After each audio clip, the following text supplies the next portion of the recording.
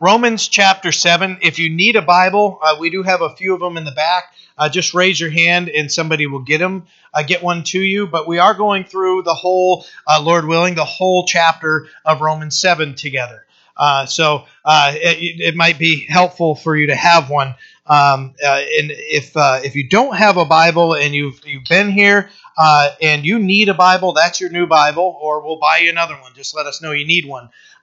But the encouragement is that we come to church with our Bibles so that we can understand it more and know the Lord more and study together. So Romans 7. So Paul is continuing his great doctrinal statement of the New Testament. Now, you might read through something like Galatians or Corinthians or something and see the main theme of it was correction, or there might be things of an epistle with just guidance or an encouragement. And when you consider those things, that's not what's happening here. Really, what Paul is doing, he's laying down the doctrinal foundation that we're supposed to be living our lives by, based on the teachings of Jesus Christ. So Paul is taking everything, and what he's saying is now that you are Christians, this is how you're supposed to live your lives. This is what it means to be a Christian and carry out our faith.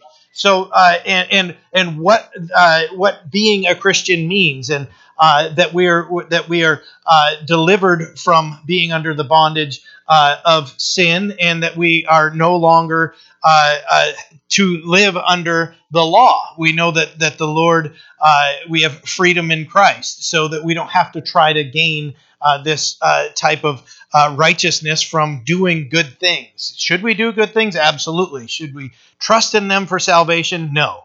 So there's the difference, though.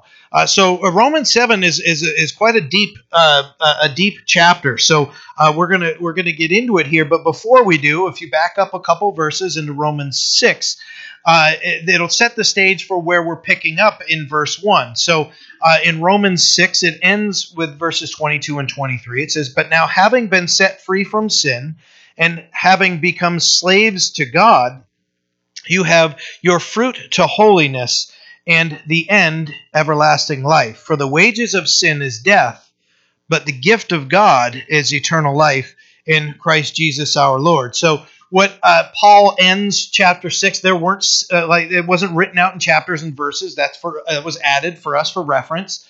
So as Paul was writing this letter, where he ended in that point was that we're no longer slaves to sin if we belong to Christ.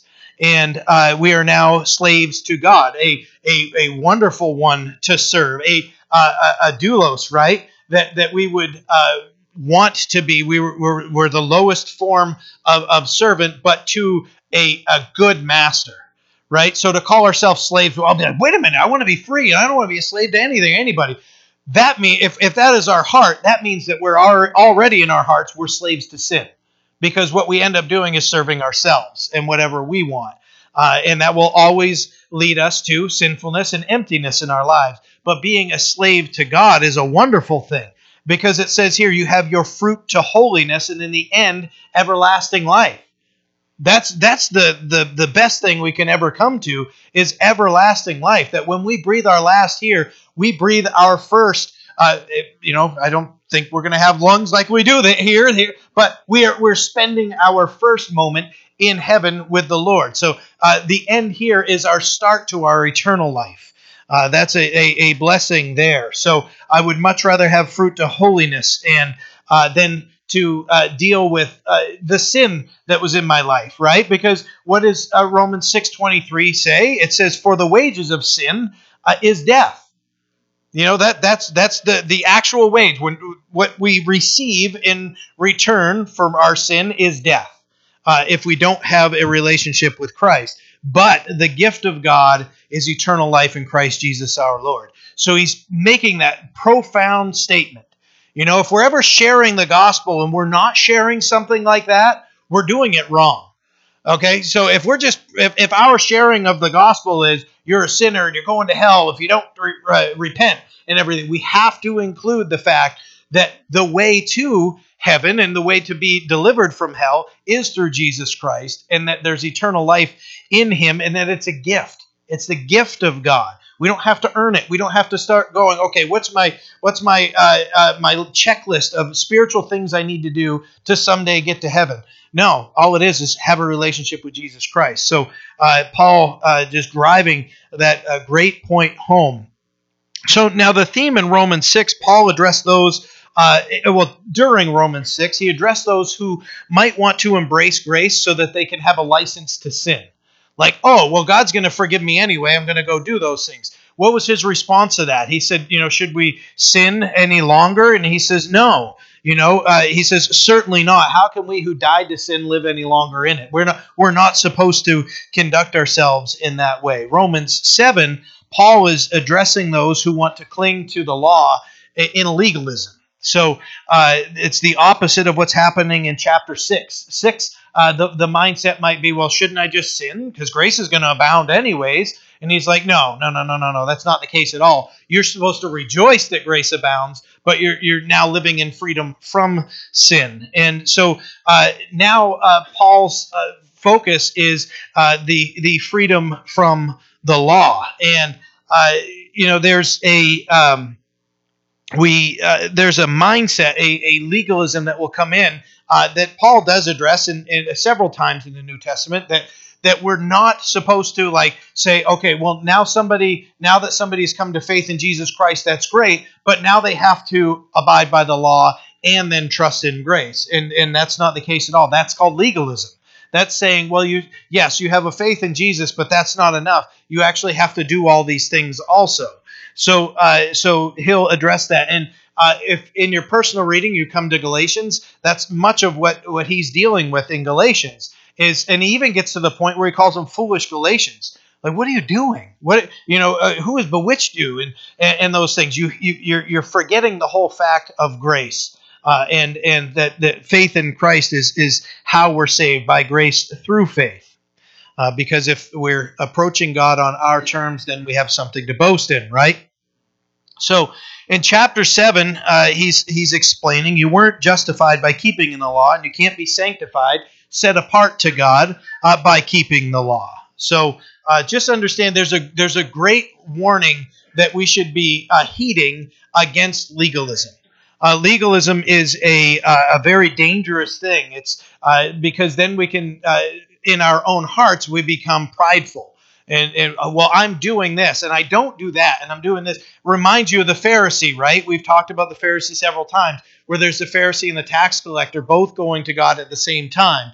There's the Pharisee that just thanks God that he's not like the sinner. And then you have the sinner that's saying, God, be merciful to me. Just crying out. And Jesus said the one that went down justified is the one that came with a broken heart over their own sin. Right, so there's that legalism is a very it's a list of do's and don'ts, and there are great warnings in the Scripture against those things. The problem is sin and our sin nature. So a legalist will typically be very critical, unloving, and unforgiving. So if we see those things, building in our hearts, let our hearts be warned, and let us go to the Lord in repentance and say, wait a minute. I'm starting to be critical. I'm starting to be unloving and unforgiving. Those things that are happening in my heart, and I bet that the Lord is going to reveal to us because we're starting to embrace legalism. And so there's this balance that needs to happen in our lives. Yes, we need to obey the Word of God, but we also need to understand that our salvation comes by grace through faith, by God's unmerited favor through belief in Jesus Christ is how we're saved. How we live should be dictated by the Word also. But if we start saying, well, I don't know, I'm doing this, and we're going to see here, Paul is describing this torment that can happen inside a believer, where you're like, I don't want to do this, and I do want to do this, and I end up doing what I don't want to do, and I don't do what I do want to do, right? I'm not trying to just throw you off or anything, but essentially that's what he's saying. There's this battle that happens within us that we have to understand and be able to trust the Lord to give us victory in. So Paul is describing in chapter 7 that there's a new commitment to God through Christ, and that we're married to Christ and not to the law, as we pick up here in verse 1. So again, where he ends in 6 and says, but now having been set free from sin and having become slaves of God, you have your fruit to holiness, and the end eternal life. For the wages of sin is death, but the gift of God is eternal life in Christ Jesus our Lord. Verse 1 of chapter 7 says, or do you not know, brethren, for I speak to those who know the law, that the law has dominion over a man as long as he lives. So where Paul is saying brethren, he's speaking to believers, believing Jews or even Gentiles that have come to the faith. Where he calls them brethren. He's talking to people that are believers, and he says, do you not know? So Paul's saying that they would understand what he's saying about the law there. It's kind of like, you know what I'm saying, that type of statement. He says, do you not know? And so you know what I'm saying. For us in our common, just normal talking, hey, you know this, right? Or those things. That's what he's saying to them. And what he says is the law has dominion over man as long as he lives. So he's speaking to those that would understand what that means. And he was reminding them that as long as somebody is living outside of a relationship with Christ, then the law has dominion over them as long as they live. So he sets that tone. He's grabbing their attention with that. And now he uses an analogy of marriage, starting in verse 2. And he says, for the woman who has a husband is bound by the law to her husband as long as he lives. But if the husband dies, she is released from the law of her husband, right? Till death do us part. That's often in our wedding vows. Verse 3 says, so then, if while her husband lives, she marries another man, she will be called an adulteress. But if her husband dies, she is free from that law, so that she is no adulteress, though she has married another man. So again, Paul uses marriage as an example here. So a woman, he says, who has a husband is bound by law to him as long as he lives. That's why our wedding bands are a circle. They represent something with no end. Right? That's why we give this. We don't give, as you've heard me say, we don't give a horseshoe to somebody and say, this is for as long as I do love you and then I'm out, right? It's not that at all. We're called to a lifelong commitment. Marriage is designated to be a lifelong commitment. Genesis chapter 2, verse 24 says, therefore, a man shall leave his father and mother and be joined to his wife, and they shall become one flesh. And Mark 10, verse 9, Jesus said, therefore, what God has joined together, let not man separate. Probably heard those things at a wedding, right? Because those are, when someone's exchanging that vow, they're saying, hey, we're going to be married. So again, lifelong commitment. This analogy isn't about marriage, though. He's not trying to make that point. He's using marriage to make a different point here. We'll get into more of this when we get into 1 Corinthians 7 about those things. But for right now, he's just using marriage to make a point here. So in verse 1, he's describing that as long as somebody is alive, they're under the law and it has dominion over them. Right, so Paul is using marriage as an example to aid the readers in understanding. In verse 3, he continued, he said, so then, if while her husband lives, she marries another man, she'll be called an adulteress. So Paul says, what he's describing is, but if he dies, she is free from that law, because marriage is sacred to the Lord and something that shouldn't be taken lightly. So but as I said, we're not going to get caught up in that now. We'll get into that in 1 Corinthians 7. A few months from now, we'll dive into that more. But when we understand what he's saying here, when he uses marriage as an example, he's hoping, and this analogy is going to open their eyes to what he's saying here. And this gets really interesting when we get into verse 4 here in just a moment. But essentially, as we get into 4, we'll see Paul finalizing this argument, and he says that they've died to the law, and in verse 6, he says they were delivered from the law. So verse 4 says, therefore, my brethren, you also have become dead to the law through the body of Christ, that you may be married to another, to him who was raised from the dead, who is Christ, that we should bear fruit to God. So when we see what we're considering here, this analogy was used to get the point across, right? That this was a lifelong commitment. But then he says here in verse 4, therefore, my brethren, you also have become dead to the law through the body of Christ. So now understand, in this analogy, we are the wife. We are not the husband. Okay, because you can kind of get mixed up there and go, oh, but if we died, wouldn't we be the husband? And no, what he's saying here is that if we consider us the wife in the analogy, the wife would have to die and come back to be able to remarry, so that it wouldn't be called an adulteress. And that's exactly the point he's making. That if we are dead to sin, then we can be married to another. That's what he's saying here in verse 4. He says, therefore, my brethren, you also have become dead to the law through the body of Christ, right? That you may be married to another, to him who was raised from the dead, that we should bear fruit to God. So we are dead and raised to newness of life in Christ, right? And we're just as Christ was raised from the dead, and now we can bear fruit to God. So, and we're going to see here when we get into verse 5, it's talking about before we were bearing fruit to death, but now bearing fruit to God as we live in Christ, and we're married to him. We have that union to Christ. So when we were unsaved, we were under the authority of the law, condemned by the law, right? We discussed this in the past couple weeks, and then we came to Christ. And we were unified with Christ. We were united together with him in a marriage to him, that union we have with the Lord. So now we've died to the law, just like we died to the flesh.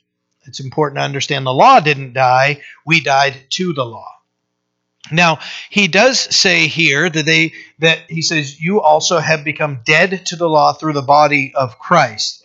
Understand Colossians chapter 1, verse 21 and 22 say, and you who once were alienated and enemies in your mind by wicked works, yet now he has reconciled in the body of his flesh through death to present you holy and blameless and above reproach in his sight.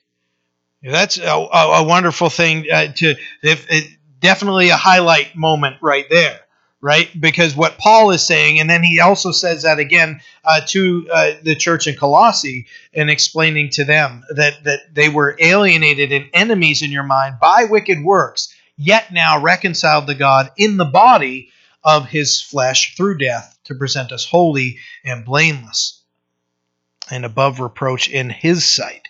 1 Peter chapter 2, verse 24 speaks of, and I think this was the verse that Oliver read this morning, Christ, who himself bore our sin in his own body on the tree, that we, having died to sin, might live for righteousness, by whose stripes you were healed. So when Paul is saying in verse 4, when he's talking about we've become dead to the law through the body of Christ, and then it goes on to say, to him who was raised from the dead, we have these other scriptures explaining more of what that means, and continuing to give us great emphasis on what that means. 1 Peter chapter 4, verses 1 through 2 says, therefore, since Christ suffered for us in the flesh, arm yourself also with the same mind.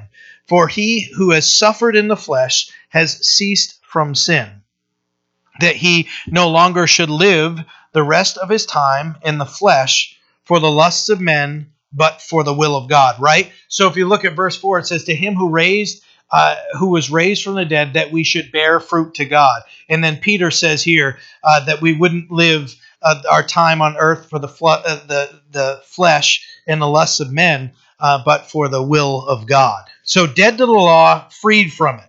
Now married to Christ, no longer to the law, that we should bear fruit to God. That's how we bear fruit to God. If we, when we see here, when we get to verse 5, we're going to see that. But previously we were bearing fruit to death. I'll take the fruit to God and the life over that any day. We consider when we're with the Lord and we're walking with him, there's a product that comes for our lives that's called fruit to God. Consider a fruit bears a tree bears fruit according to its kind, right? You don't go to an apple tree and looking for pears and those things. But as we're walking with the Lord, we should be producing a fruit to God that is evident in our life, and it reflects the fact that we're now married to Christ. Because when we trusted in Him, we arose from the dead and are now married to Him. We're united to Him in a new kind of life. Understand, this was all brand new for the Christian. We were this is kind of where we started, but understand, these writers had never heard this before. So Paul really has to dive in and explain to them what this means, being freed from the law, and that he actually says, well, the law was actually what was condemning you. And when you can see that the law would hold you to perfection, there was a point of perfection demanded by the law that they hadn't met. So Paul just lays all this out and what this means to them as Christians and how to live. So we just need to understand the law didn't die, but we died to it, and we're no longer under its dominion as we live in Christ. We're now walking in a newness of life in the Spirit. Verse 5 says, "For when we were in the flesh, the sinful passions which were aroused by the law were at work in our members to bear fruit to death." Now, if we need to understand what this means, what happens when we're told not to do something? Right? So when you're walking down the hallway, you ever been walking down the hallway and they're like, wet paint, do not touch? Do you ever go, does that still apply right now? Seriously, right? Have you ever done that? I mean, even recently, I'm like, is it still wet? Don't touch it, right? You know, and I have to remind myself because I'll look and go, yeah, okay, now there's a spot on the wall, right? Why does that happen? Because that's deep down inside of us. That's called a sin nature, right? Even though we're being told not to do, we do, right?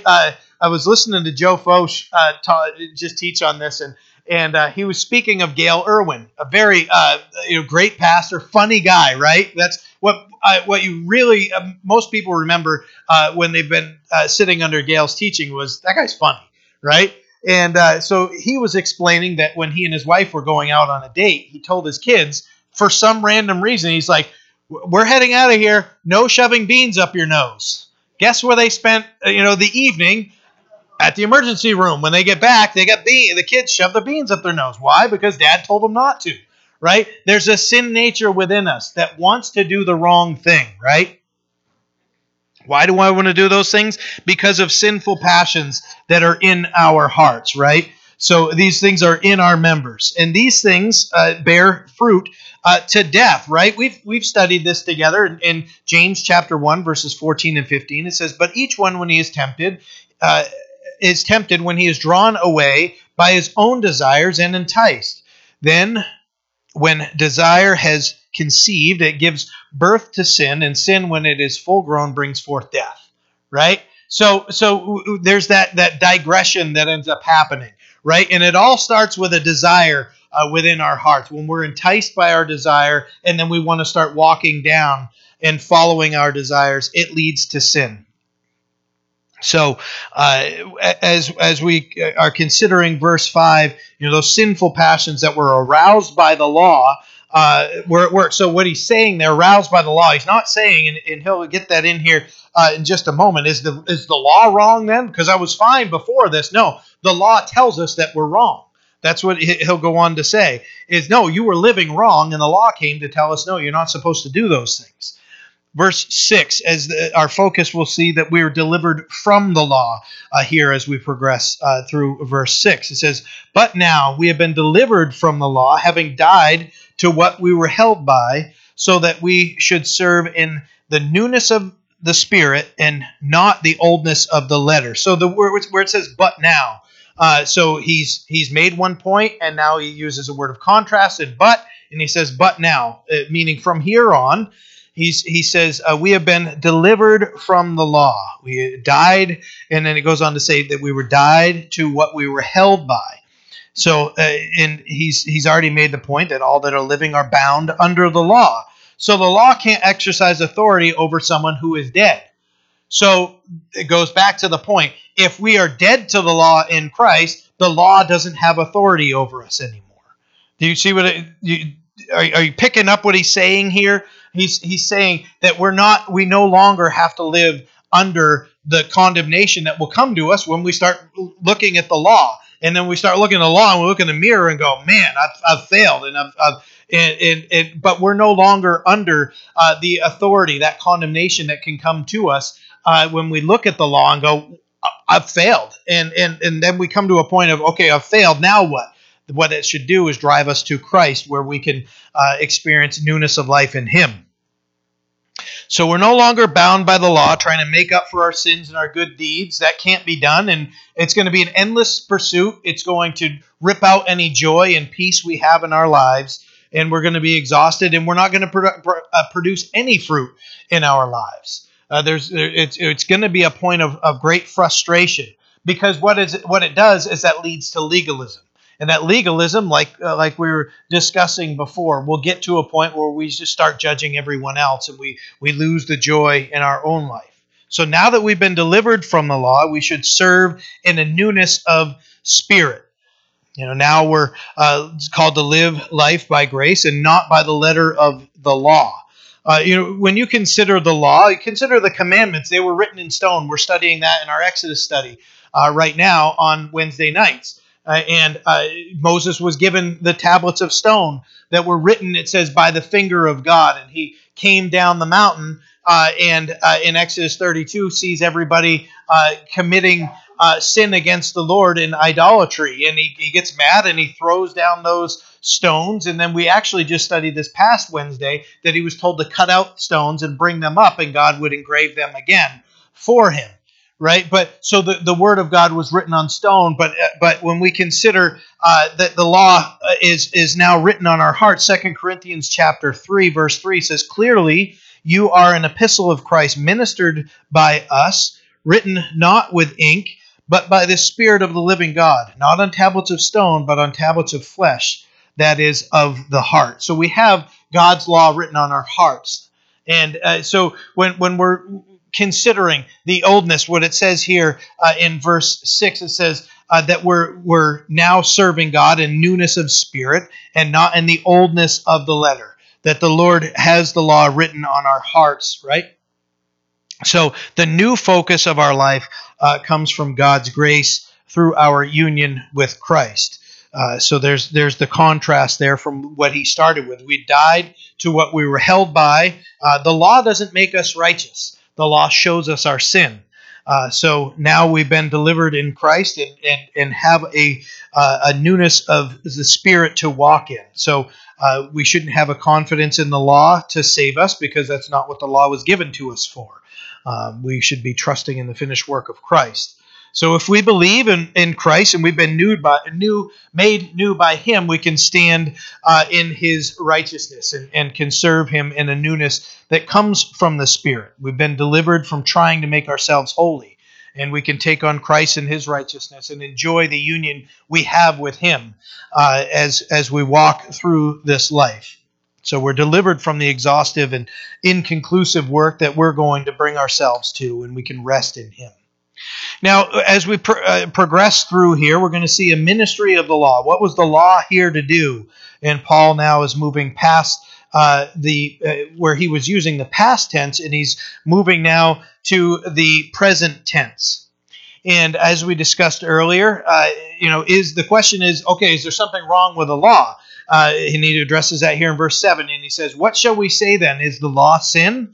Certainly not. On the contrary, I would not have known sin except through the law, for I would not have known covetousness unless the law said you shall not covet." So Paul was ready for objections, right? So he would write out these questions and answers, and he'd say, we could look at it this way. I know what you're going to say, so I'm just going to address it right now, right? You ever done that before, where okay, you're going and you're presenting something. I know what's going to come up next. So you're probably thinking this, and then you can address it.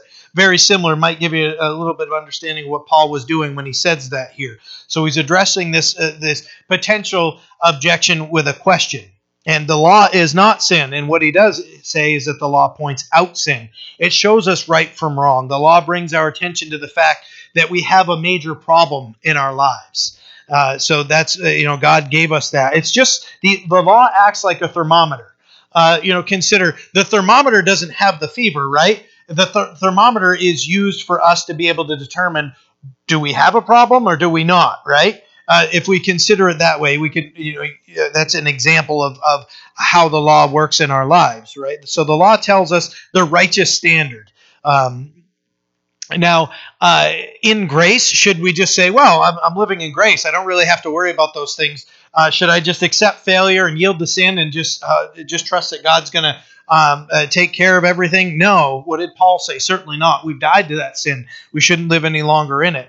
But we understand the law gives us a certain standard from Him that we are being told that the law is, we're told in the scriptures that the law is a schoolmaster. It's a tutor for us to reveal to us that we are sinners in need of a Savior. And it points out our sinfulness. And so it'll show us what's wrong. What is wrong in our sinful nature? What needs to change about us? What needs to come from our lives. That's what the law is designed to do. Consider the law and what it can and cannot do. Romans chapter 3 verse 20 says, "Therefore, by the deeds of the law, no flesh shall be justified." So there is no flesh that will be justified by the law, is what's being said here, in His sight, in God's sight, right? And it says, "For by the law is the knowledge of sin." We've discussed this, so these are just verses that kind of go along with this. Romans chapter 4, verse 15 say, "Because the law brings about wrath, for where there is no law, there is no transgression." So where there's no law, there is no transgression. We use the example, right? Speeding. If the speed isn't posted, we don't know. Okay, is it 55? Is it 85? Is it unlimited, right? I've been on the Autobahn before. Right? I remember in Italy driving, thinking, oh, hey, there's no speed limit. And then you see the little things taking pictures, right? And I realize I'm on the Autostrada. I'm not in Germany on the Autobahn, right? So I didn't get a ticket, thankfully. And but they are pretty gracious over there.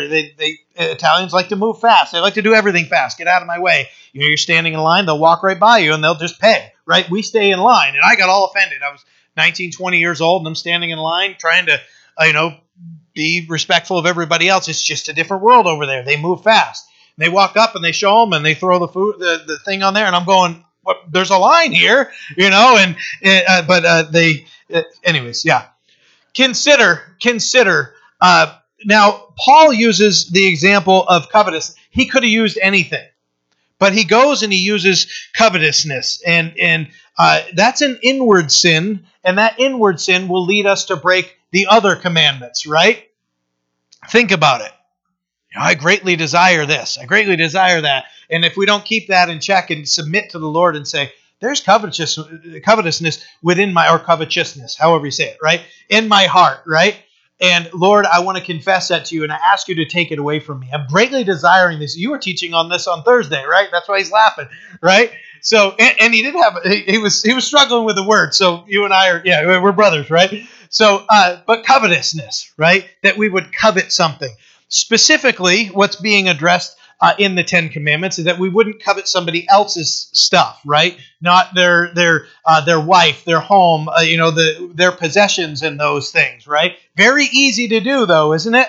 When you're driving the old rusty truck, and neighbor drives up with the $80,000 brand new truck, you go, I would like to have that truck, right? So we have to keep our heart in check and go, does my truck get me to where I'm going and to and from and everything? Because covetousness within us might bring us to a point where I really want that, and I want it so much, I'm going to put myself in a huge financial debt so that I can have that, right? Now, what happens when the neighbor, comes in with the next new thing, the new, zero-turn riding lawnmower, right? Okay, you see where that can go, right? It can destroy us financially, but internally there's something wrong that needs to be addressed. And Paul uses covetousness, okay? Consider in Mark chapter 10, when the Lord is speaking to the rich young ruler. And the rich young ruler comes up and he says, "Good teacher," to Jesus. And Jesus stops him. He's like, "Why do you call me good? There's only one good, and that's God." So he's making a point there, right? And then he says, "How do I inherit eternal life?" And the Lord, he says, "Love the Lord your God with all your heart." So I think that's what he says there. I can't remember what he's basically saying is love the Lord. He's telling him, love God, love your neighbor. He's like, "Oh, I've done these things from my youth," right? There's a summary of it. So, and Jesus says, well done."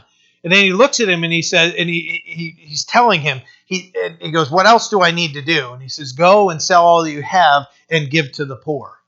And it revealed a covetousness within this rich man. He's already rich. He already has a lot. The covetousness that he couldn't let these things go. These things were too important to him. And he went away sorrowful. Instead of confessing and going to the Lord and going, "You're right," and going to do it, the covetousness ruled his life. And Jesus put his finger right on it. And the man went away sorrowful. It doesn't say that Jesus sent him away. It said that he chose to walk away sorrowful. He walked away, standing in the presence of Jesus. So Paul uses covetousness as an example to point out something. Because, if it's "thou shalt not steal," right? What did Jesus say about adultery? If a man were to look on a woman and to lust after her, he's already committed the adultery within his heart. That sin is an internal problem. It's not an external. It becomes an external problem, right? But sin at its core is an internal problem that needs to be dealt with. Verse 8 says, "But sin, taking opportunity by the commandment, produced in me all manner of evil desire. For apart from the law, sin was dead. I was alive once without the law, but when the commandment came, sin revived, and I died." 1 Corinthians chapter 15, verses 56 and 57 say, "The sting of death is sin, and the strength of sin is the law. But thanks be to God who gives us victory through our Lord Jesus Christ." So, when you consider, what's the natural tendency for most of us, as we discussed earlier, when we're told not to do something, right? We want to do it. We want to do it.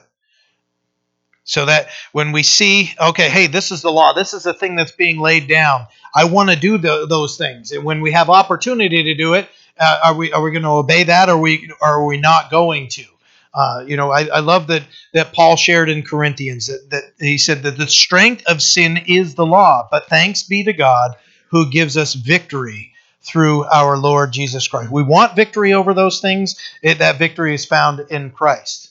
Romans chapter 8, verse 7 says, "Because the natural mind is enmity against God, for it is not subject to the law of God, nor can it be." There's a war happening within within us that we're going to see as it continues to develop here as we're reading through here. So the law itself is not wrong or sinful, but our sinful nature that wants to rule and reign, that's our problem.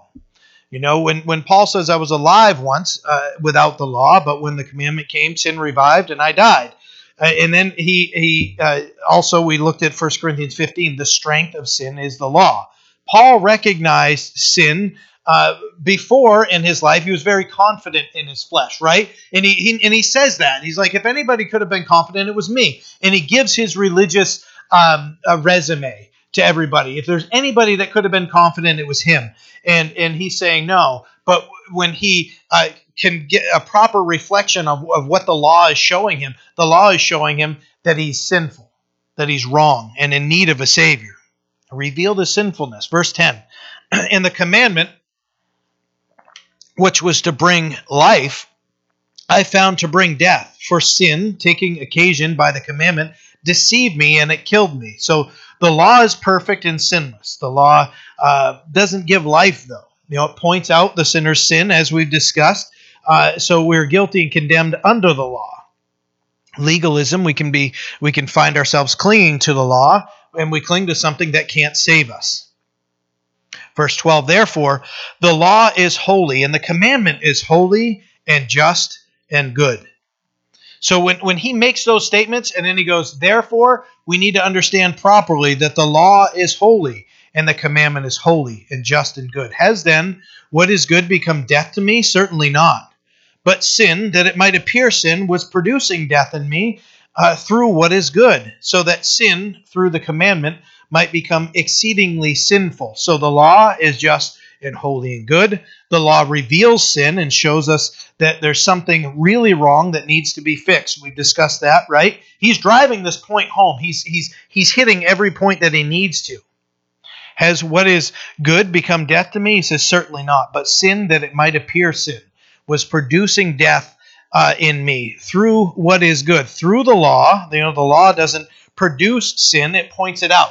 He's not saying that that law comes from sin. He's saying that the law is responsible to point out the sin. Sin is the problem, not the law. So if we go back and say, well, I'd be fine if the law didn't say these things. No, you're not fine, because the law is telling you that you're not fine.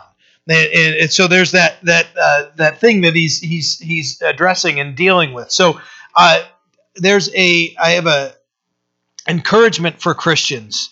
It's very popular, especially in today's world, to use the words like mistake and weakness in our lives instead of saying the word sin. Guys, we cannot shy against the word sin. We can't. If we're afraid to say the word sin, then we're not going to be able to properly display what the gospel is to somebody and explain it to somebody, right? We have to be able to describe what the problem is. We can't say the problem is mistakes. We can't say the problem is weaknesses. The problem that mankind has is sin, right? It's sin. It's that willful disobedience against God's word. God's word says this, but I don't like that. That's our problem, right? That's in and of itself, that's our problem. We have to be able to understand that it's wrong to do that. We can't say these. Yes, do we make mistakes? Yes. Do we have weaknesses? Yes. But we have to be able to come to the point in our own lives and be able to talk with somebody about sin. What is that? What our weaknesses, our own desires, and these things that are against God's word are what we call sin. And God wants us to realize that our sin, as it says here, is exceedingly sinful. There shouldn't be any compromise within our life. We can't allow sin to grow at all. The law is not able to save us. Verse 14, for we know that the law is spiritual, but I am carnal, sold under sin. So three men are identified in the scripture: the natural man, the carnal man, and the spiritual man. The natural man's the unsaved man. The carnal man is the believer that's living a compromised life and not ready to specifically to receive the things of the Lord. And the last being the spiritual man, walking in the Spirit. And we're going to get into that more when we get to Romans chapter 8. But when we understand in the scriptures, there are three men that are presented: the natural man, the carnal man, and the spiritual man. I would encourage us all to want to be on the last one there, the spiritual man or woman, right? So the battle, especially now, for a new believer when we look at this, but not necessarily just for somebody who's new, but there should be growth that happens in our life, that we're not stuck in this spot, right? But look at what Paul is saying here. So Paul dives right into what I said when we were beginning here in this battle, this war that happens within us. Verse 15 says, for what I am doing, I do not understand. For what I will to do, that I do not practice. But what I hate, that I do. If then I do what I will not to do, I agree with the law that it is good. But now it is no longer I who do it, but sin that dwells in me. For I know that in me, that is in my flesh, nothing good dwells. For to will is present with me, but how to perform what is good I do not find. For the good that I will to do, I do not do. But the evil I will not to do, that I practice. Now if I do what I will not to do, it is no longer I who does it, but sin that dwells in me. I find then a law, that evil is present with me, the one who wills to do good. So we can't serve God and the old nature. We can't do that. So there's this war that happens. In verse 18, it says, verse 18, for I know that in me, that is in my flesh, nothing good dwells, for to will is present with me, but how to perform what is good I do not find, right? And he goes on to say, nothing good dwells in my sinful nature, right? That fallen nature within. We don't do the good we want to do, and we do the thing we don't want to do. Does that sound familiar to any of us? Ever battled with the sin within us? Yeah, join the club, right? Oh man, I'm trying to do all these things, and I'm trying to do these things. We may wake up with the best intentions in a day, and I'm going to do this. I'm going to do all these things. I'm not going to lose my temper. I'm not going to do these things. And then what happens, right? What happens? You trip over the dog. Stupid dog, right? And you go up, you open the refrigerator. There's no creamer for your coffee in there. Oh, no creamer here. And we see what is happening, and within our life, we can go into it in our own flesh and say, in our mindset, I want this to happen, and I want to do these things, and we can strive. We are going to fail. We are going to fail. We are sinners. We are sinners. But what we have to do is we have to recognize where we're sinning and go to the Lord and say, God, I'm confessing this in you. I have sinned, right? We can go to God. We don't have to try to trick God and be like, yeah, God, I kind of slipped up, made a mistake. No, God, I have sinned. I have done something wrong. Please forgive me. And he's gracious, and he's going to forgive us. Paul's talking about the spiritual struggle that's within us, and hopefully as we grow in our faith, this battle that's being described here, that this battle starts to die down, right? Because the sanctification process, God purging sin out of our lives, that we're becoming more and more like Christ as time goes by, that this battle that was once raging on will someday come to a point where it settles down, where we realize, the inner enemy, our sinful nature, it can be defeated by the power of Christ, and we'll get into that here in just a moment. But as we learn in our walk, so we need to be encouraged, right? I heard a neat quote, and it's from Spurgeon. It says, "Dead men don't fight. Dead men don't fight." That's an important thing for us to realize. You ever been to a point where you've been fighting against something for so long, and you get to a point where you're like, I don't even know if I have the Spirit of God in me. I mean, shouldn't I have victory over this by now? The fact that we're still fighting against this is evidence that the Spirit dwells within us, that there's a fight against it. Rather than giving and yielding to that, we're yielding to the power of the Holy Spirit, and we still want to fight against those things. Dead men don't fight. I love that. That's a cool tattoo, right? The Spirit enables us to do His will as we yield to Him. Remember what Jesus said, if any man wants to follow me, and he says, deny himself daily, take up his cross and to follow me. There's a daily death to ourselves that has to happen that we might be able to follow Christ. Verse 22 says, for I delight in the law of God according to the inward man. Paul's saying, I delight in God's law. But, in my inward man, in my core, I love God's law. But he's like, but there's this part in me that I had that has to be defeated.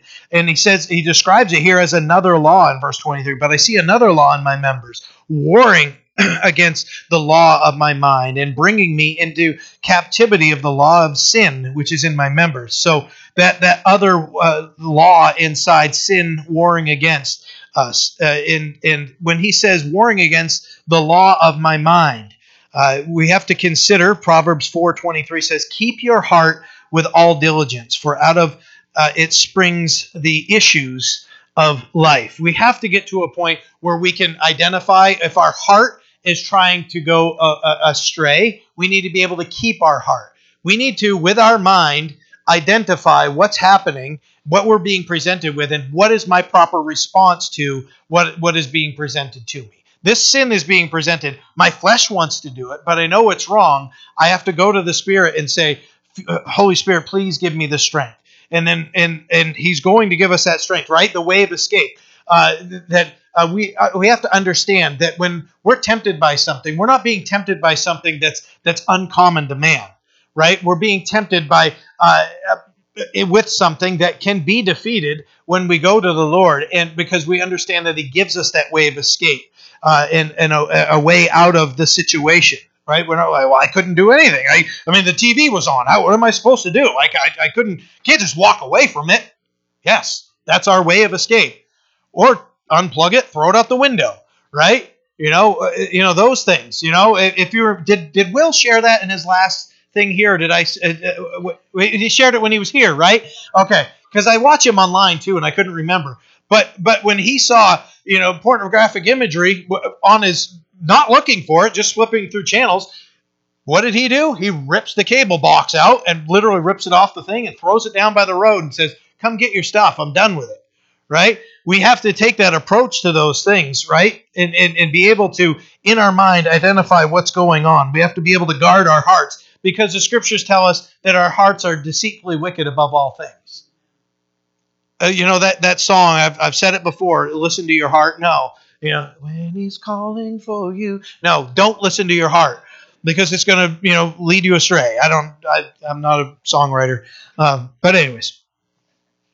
There's another law that wants to bring us into captivity. Sinful desire. Consider sinful desire, right? Ever been to a point where, you've had enough to eat and then, you're stuffed to the gills, here we are, we're about to have fellowship dinner. Many of us are probably going to get to that point. And then Corey's butterscotch pie is going to get, put out here. I'd like to claim, I don't claim anything, but I do want to slice that pie. Right? I love butterscotch anything, right?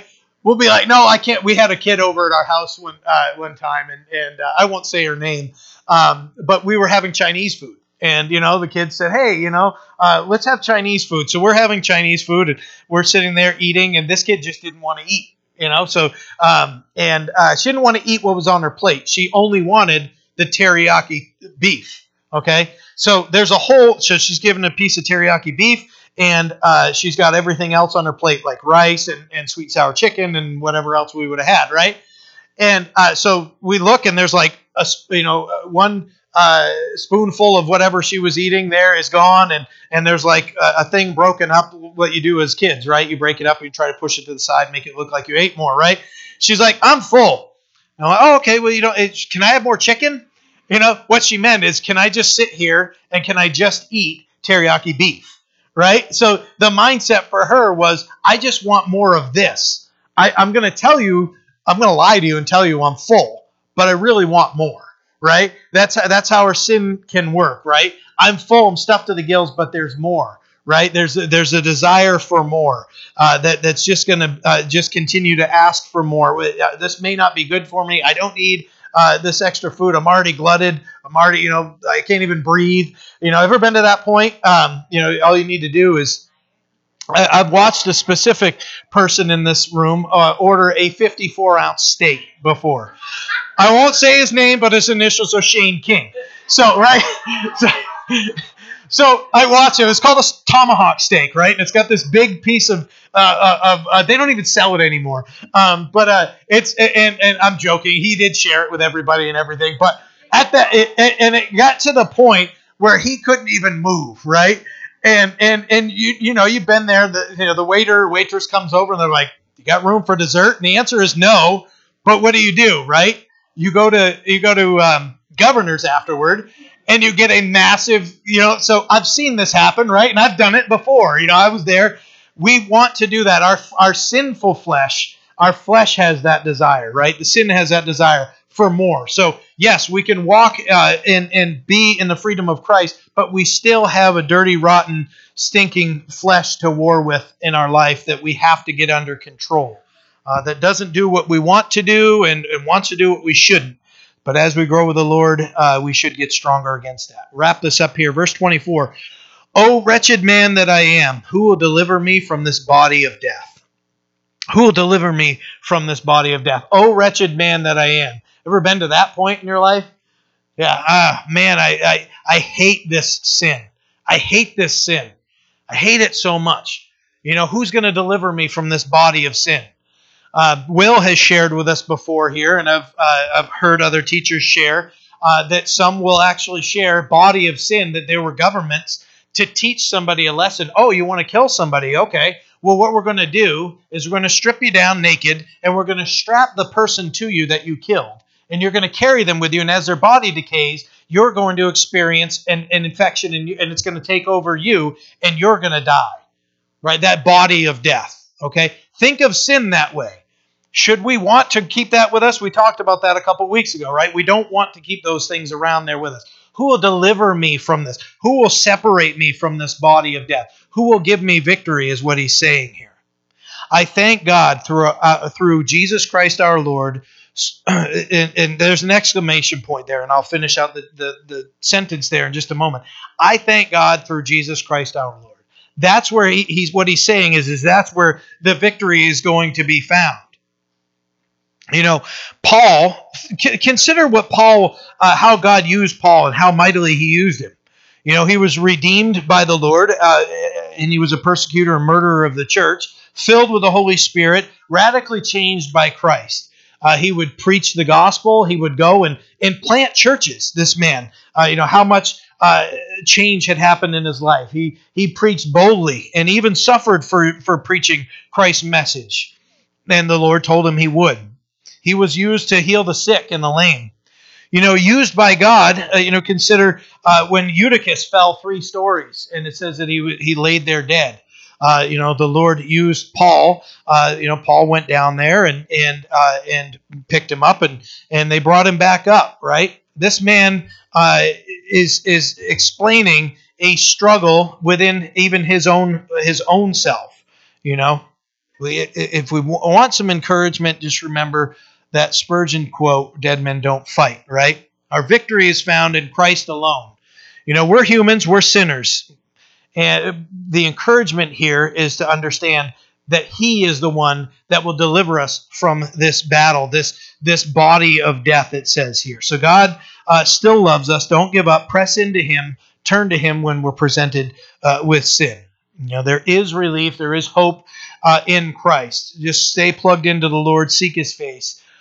Die to the sinful desire. When we see that sinful desire coming up, say, nope, the Lord calls me out of that. He's redeemed me from that. God will take us to a point where it says here, the wretchedness, he'll take us from wretchedness and we can live in his righteousness.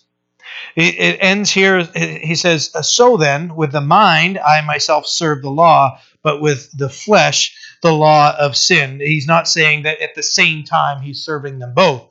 He's saying there's this battle. So then, with my mind, the inward man wants to serve the Lord, but there's a sinful desire here that needs to be beat. It needs to be conquered, and by the power of Christ, it can be. Our hearts are deceitfully wicked above all things. We understand this here, but our bodies aren't sinful, but our nature is. So it's not our hand that sins, right? It's the nature within us that causes our hand to reach out and steal or take or do whatever it is. It's the sinful nature in us that needs to be defeated, and we need to just trust the Lord that He's going to give us the victory within our lives.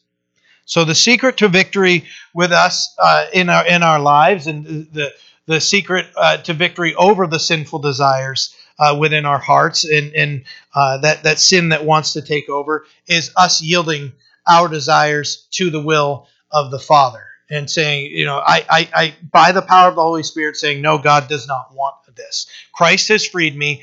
Spirit, give me the strength I need so that I can be obedient to what the Word says. Last scripture to share with you to encourage us. Galatians chapter 5, verses 16 through 18 say, I say then, walk in the Spirit, and you shall not fulfill the lust of the flesh. For the flesh lusts against the Spirit, and the Spirit against the flesh. And these are contrary to one another, so that you do not do the things that you wish. But if you are led by the Spirit, you are not under the law. So I encourage you to read ahead to Romans 8. Where we find the victory that we so desire in the Holy Spirit. So spend some time, read ahead, get into Romans 8. There's a lot there. It's a long chapter. There's a lot to say there, but just read and the Lord's going to reveal to you. So let's pray. Father, we are grateful, Lord, that we are not under the dominion of the law anymore, that we're dead to the law because of what Christ did for us. Lord, and we can live in a newness of life, and we can live free from the power of sin in our life. We praise you. We love you. We thank you that we can live in victory. Give us that victory, Lord. Help us to yield to the Holy Spirit as you minister to us. In Jesus' name we pray. Amen.